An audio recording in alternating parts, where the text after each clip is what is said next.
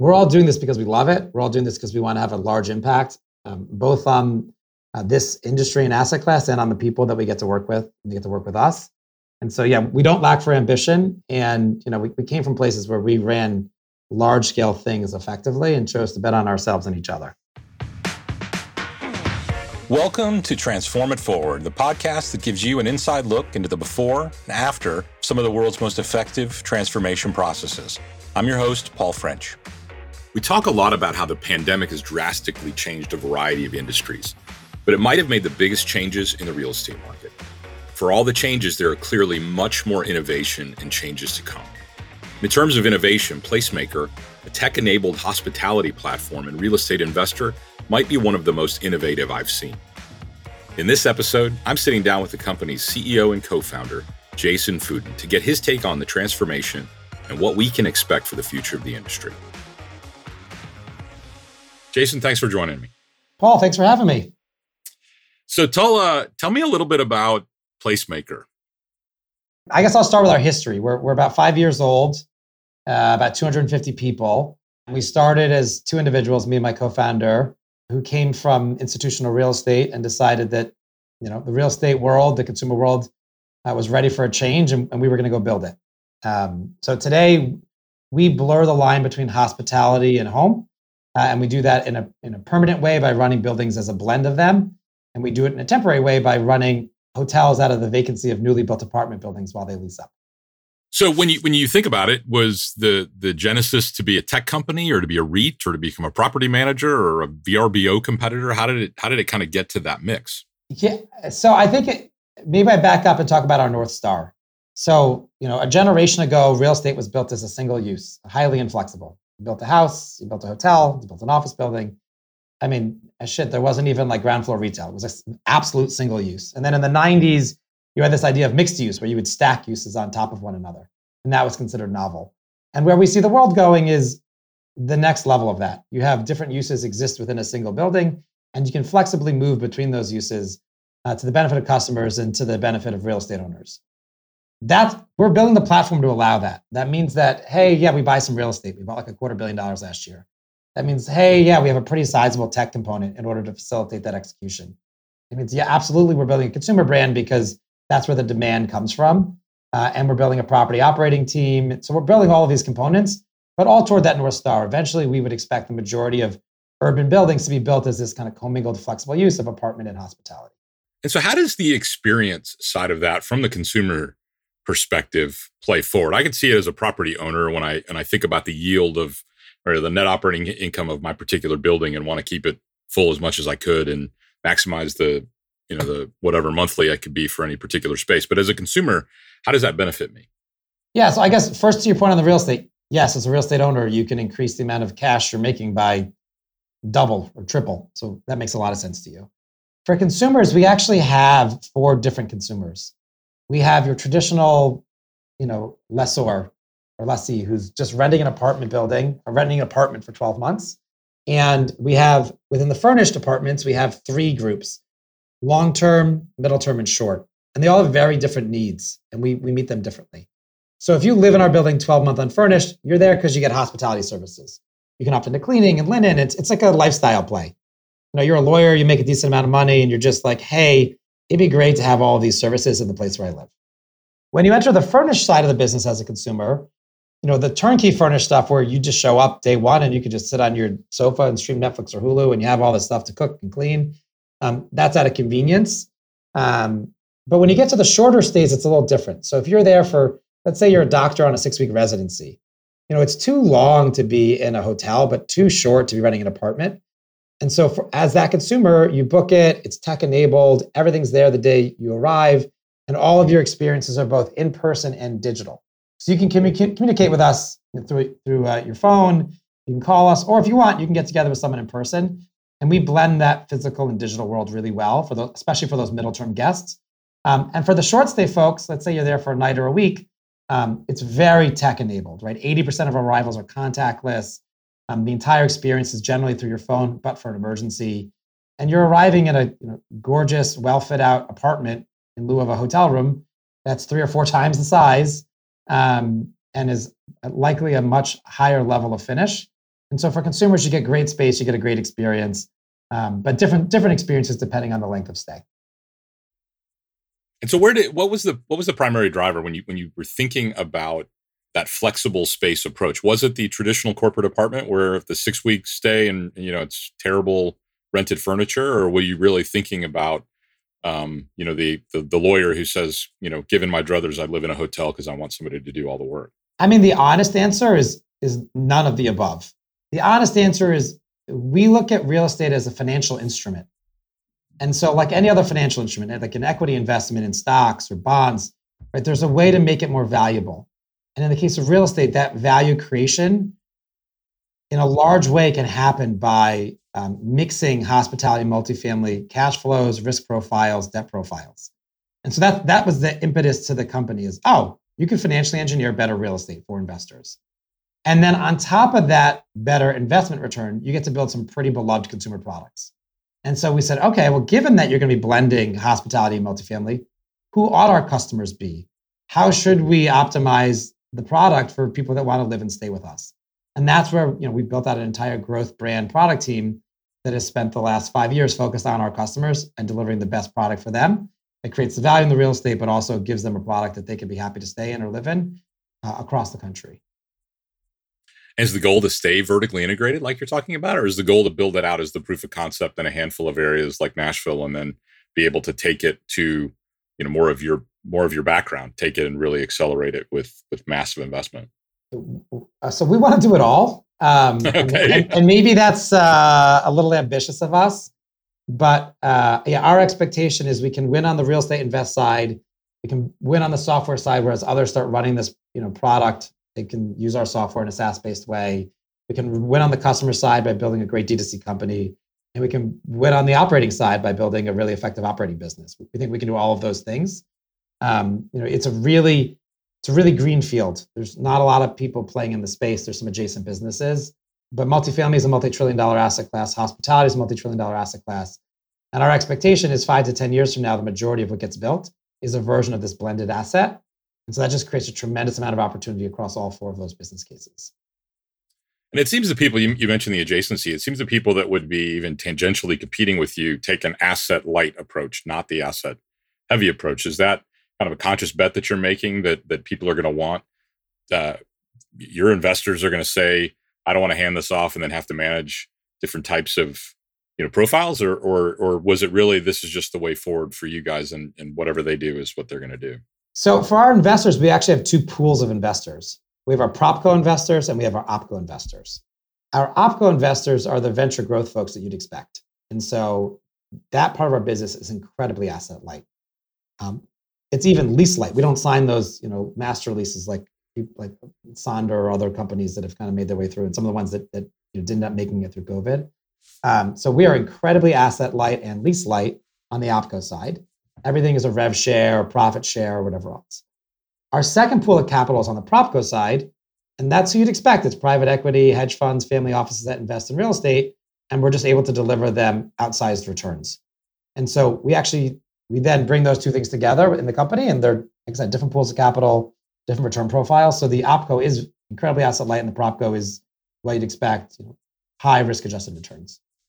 So how do you, when you're talking to the PropCo guys, my experience on the real estate side is that most people have a particular discipline. I'm an office guy, I'm a multifamily guy, I'm a warehouse guy, I'm a retail guy. You're sort of blending a different perspective for a lot of these folks. Are you finding that they're saying, I'm a big family office and I love this kind of investment, but this doesn't make any sense to me because it crosses different asset classes? Or are people saying, oh my gosh, this is what I've been looking for? Both. I mean, there's, like you said, real estate's a pretty calcified industry. It's very siloed. It's crazy to me. Like, we'll be talking to the hotel guys or gals, and they'll be like, oh, there's this, this big conference in New York, the NYU conference. Is there something like that in multi? And you'll be talking to the multi guys and gals, and they'll be like, oh, is there like the equivalent of an NMHC for hotel? Like, they don't even know each other. It's actually crazy. The most crossover ends up being not on the, the GP side or on the operator side, but on the LP side. A lot of these private equity hedge fund folks, they'll invest in anything that makes money, right? They did, self-storage. They'll do, as logistics became a thing, as private student housing. So they're just chasing return. What's most interesting today is there's a new kind of cast of characters on the investment side that are yield-based investors. It's like the B REITs and Starwood REITs and Brookfields that are very focused on treating real estate more like a bond and finding that yield, that perpetual yield. And we do that in spades, right? So we can buy something and get it to a 20% plus cash on cash. And you can't find that kind of yield in existing real estate. And there's plenty of investors that would be delighted to chase that. And everything we buy is multifamily downside protected. So you get that upside of blending and the downside of straight up multi. And there are a lot of investors that are chasing that space. And we work with a number of them and are in conversations with dozens more. And so you talked about the experience. Are you finding that there's also a governmental experience? Are you seeing or feeling any of the regulatory side of things? I see, where I live, there's a lot of pushback in parts of the city around the short-term rental as opposed to the stability, and you can even move into the equality of more traditional multifamily availability. You seen any of that yet? A ton of it. So real estate's a highly regulated industry. And what's unique about it is it's regulated at the local jurisdiction level and the state level. So all the building code related stuff is generally at the state level, although there are exceptions, like in Chicago. And then all of the zoning and land use stuff is generally regulated at the locality. And so, we see all of that. We know, the intricacies of every market. The short-term rental regs that you've seen come up and come down, we generally don't use. We generally stick with the stuff that's been around a long time, the hotel regs and the multi-regs. And so what we do is we look to operate within that traditional structure. So if, let's say, pick a city, any city, let's pick a city in Texas, you're in Texas. We'll go into that city and we'll say, okay, well, this site allows for hotel use. Okay, let's go permit this thing as a hotel. But it also allows for multifamily use. When we go to the jurisdiction, can we permit it for both? We'll meet the strictest standards of both. And 9 times out of 10, they say, yeah, sure. If you want to meet all the standards on multifamily and all the standards on hotel, knock yourself out. And that's generally what we do is we get these dual use COs that allow us to run the thing truly flexibly. How are you thinking about, so you mentioned like understanding the jurisdictional challenges. How do you look at segmentation, market segmentation geographically? Is it pure yield? Because you start as a real estate investor first and that's what, find your way to a fully integrated approach in Nashville? Or is it, hey, we're just going to go get really smart on 4 or 5 markets and we're just going to go eat them up? It's both those things. So in terms of priority of markets, we're generally focused on yield where there's the biggest pop. And those are the top of the list. But our expectation is, the 35 largest US metro areas will be in all of them in a deep way over the next 4 to 5 years. So the early prioritization is around the markets where we can make the absolute largest jumps immediately. And then, everything down from there. And then over time, our expectations, we're running all these markets. It's a really interesting model. Talk a little bit about you mentioned tech enabled a couple times. Talk a little bit about what tech enabled means on the consumer side of things. I mean, clearly it's more than just being able to stream my Netflix or Hulu with better internet that I have here in Dallas. But what's the product vision that you have from the customer experience side? Yeah, I certainly hope it's more than streaming some TV. So maybe I'll walk you through a customer journey, what it is today and what we'll be adding to it along the way. So, Paul, let's say you were going to stay with us in Nashville. And let's say you were going to stay with us for a week. You had 4 days of business, 3 days of leisure. Your trip is getting longer, which we're seeing more and more of. I think Airbnb's earnings, their Q1 earnings was the first time more than 50% of the room nights were 7 day plus. So we're just seeing more and more of these longer stays, which obviously apartment style inventory meets really well. So, Paul, you're booking a 7 day stay with us. First things first, the booking experience is pretty seamless. We ask for your cell phone number. We're both texting and emailing you and asking what your preference is. Most people are happy just to get a couple texts and not have to deal with pulling something out of their inbox. We're happy to do that. You don't have to, you can or not. Behind that is a data warehouse that stores every single interaction with you. Kind of how long you took to reply to your text message, whether you read your email, when you arrived. And so you show up at the property in advance of it. You can check in your cab. You can check in at your house. You can probably check in on the plane. You take a photo of your ID. You take you fill in your information, and now we've turned your phone into a Bluetooth key and likely given you, depending on the property, 5-6 digit code that you can use to get through the front door and into your unit. So we've completely removed the need to go stand in line at some front desk for someone to hand you a piece of plastic. Although, if you'd like to meet somebody, we're on site 24/7. We're happy to meet you with your piece of plastic. You get into the unit, and probably right as you arrive, you get a text to your phone. Hey, Paul, here's the Wi-Fi password, in case you're wondering. But if you wanted something else, you text us. Immediately, someone's going to text you back and tell you, you're like, oh, where can I get Chinese food in the neighborhood? They'd give you a suggestion. If you have a real problem, we have someone on site that's there for customer intervention, but everything should really be happening through your phone. Where we're not today, but we will be eventually is we'll be able to serve up a very specific experience to you. So let's say, you're from Texas, maybe you love barbecue, and we learn to know that you love barbecue. We'll say to you when you land at the airport, we'll geofence see that you landed. We'll say, oh, hey, Paul, you want some barbecue when you get here? Here's some recommendations. And if you'd like, we can order it for you, through DoorDash or whatever and have it on property. We're not at that stage yet, but that's how the custom experience will continue to grow. And it's built on the top of this database of you and everybody else. Then during your stay, it should go pretty seamless. There is Netflix, Hulu, whatever you want to stream, all through your Apple TV. You can log into your own accounts. When you check out, those accounts are automatically wiped from that Apple TV. So you don't have to worry about logging out of your Amazon account so someone doesn't buy something. And then, along the way, there's high-speed internet. There's everything you would expect. And then afterward, you get an email or a text. And in the future, we're really easy to get a hold of. And you can book and stay again. You can leave a review. The entire experience really runs through your phone. What's your what does the retention look like? The repeat customer focus look like in your first couple of years? Yeah, so a lot of customer retention has to do with where you're located and your kinds of customers. Because we don't have that many cities today, we're probably in 4 or 5 cities. We've done maybe 8 or 9 total. There's not necessarily a lot of demand for repeat customers other than folks that come to the same city. The thing that we generally look at is on our business side, where someone has a need, where someone for corporate or business reasons books through us, do they book again? And over 50% of all of our business travelers book with us multiple times, which is really high, really, really high. And in fact, between 60 and 65% of all of our bookings are direct, which means the brand really resonates with folks. And they tell their friends and they tell everybody else because that is a tremendous amount of throughput directly through our team and our brand.com. Yeah. Are you finding that the experience at this point, it just completely outweighs the rewards? Given that travel, as an example, is just so biased by a reward profile. Are you seeing that that's just a completely different customer base, or it's just something people are willing to give a shot and leave their Bonvoy points behind? Yeah, so we like to call it kickbacks as opposed to rewards. And when we started the company, I had a conversation with counsel and was like, can I just leave a $20 bill, in an envelope, fresh $20 bill on everyone's pillow and just charge them $20 more? Because that's how indifferent I am. And they're like, well, no, that's technically a bribe, especially if they're a government employee. And we said, oh, okay, that makes sense. So we're like, but we could give them points that are the equivalent of $20. I'm like, oh yeah, of course you can do that. Sounds great. Yeah, it's great. Nobody wants those. Yeah, that doesn't seem illegal at all. And so, yes, at some point in time, we will have our own version of a kickback program or rewards program. But as of today, at the scale we are, we just haven't spent the dollars to roll it out. We do find, there's certain people that I'm not going to use the inappropriate terms for them, but there's people that only stay with Marriott, they only stay with Hilton, and basically their company is footing the bill for them to take personal family vacations or get free flights or whatever. What we find is a lot of those folks, when they do stay with us, it's because they want a different product.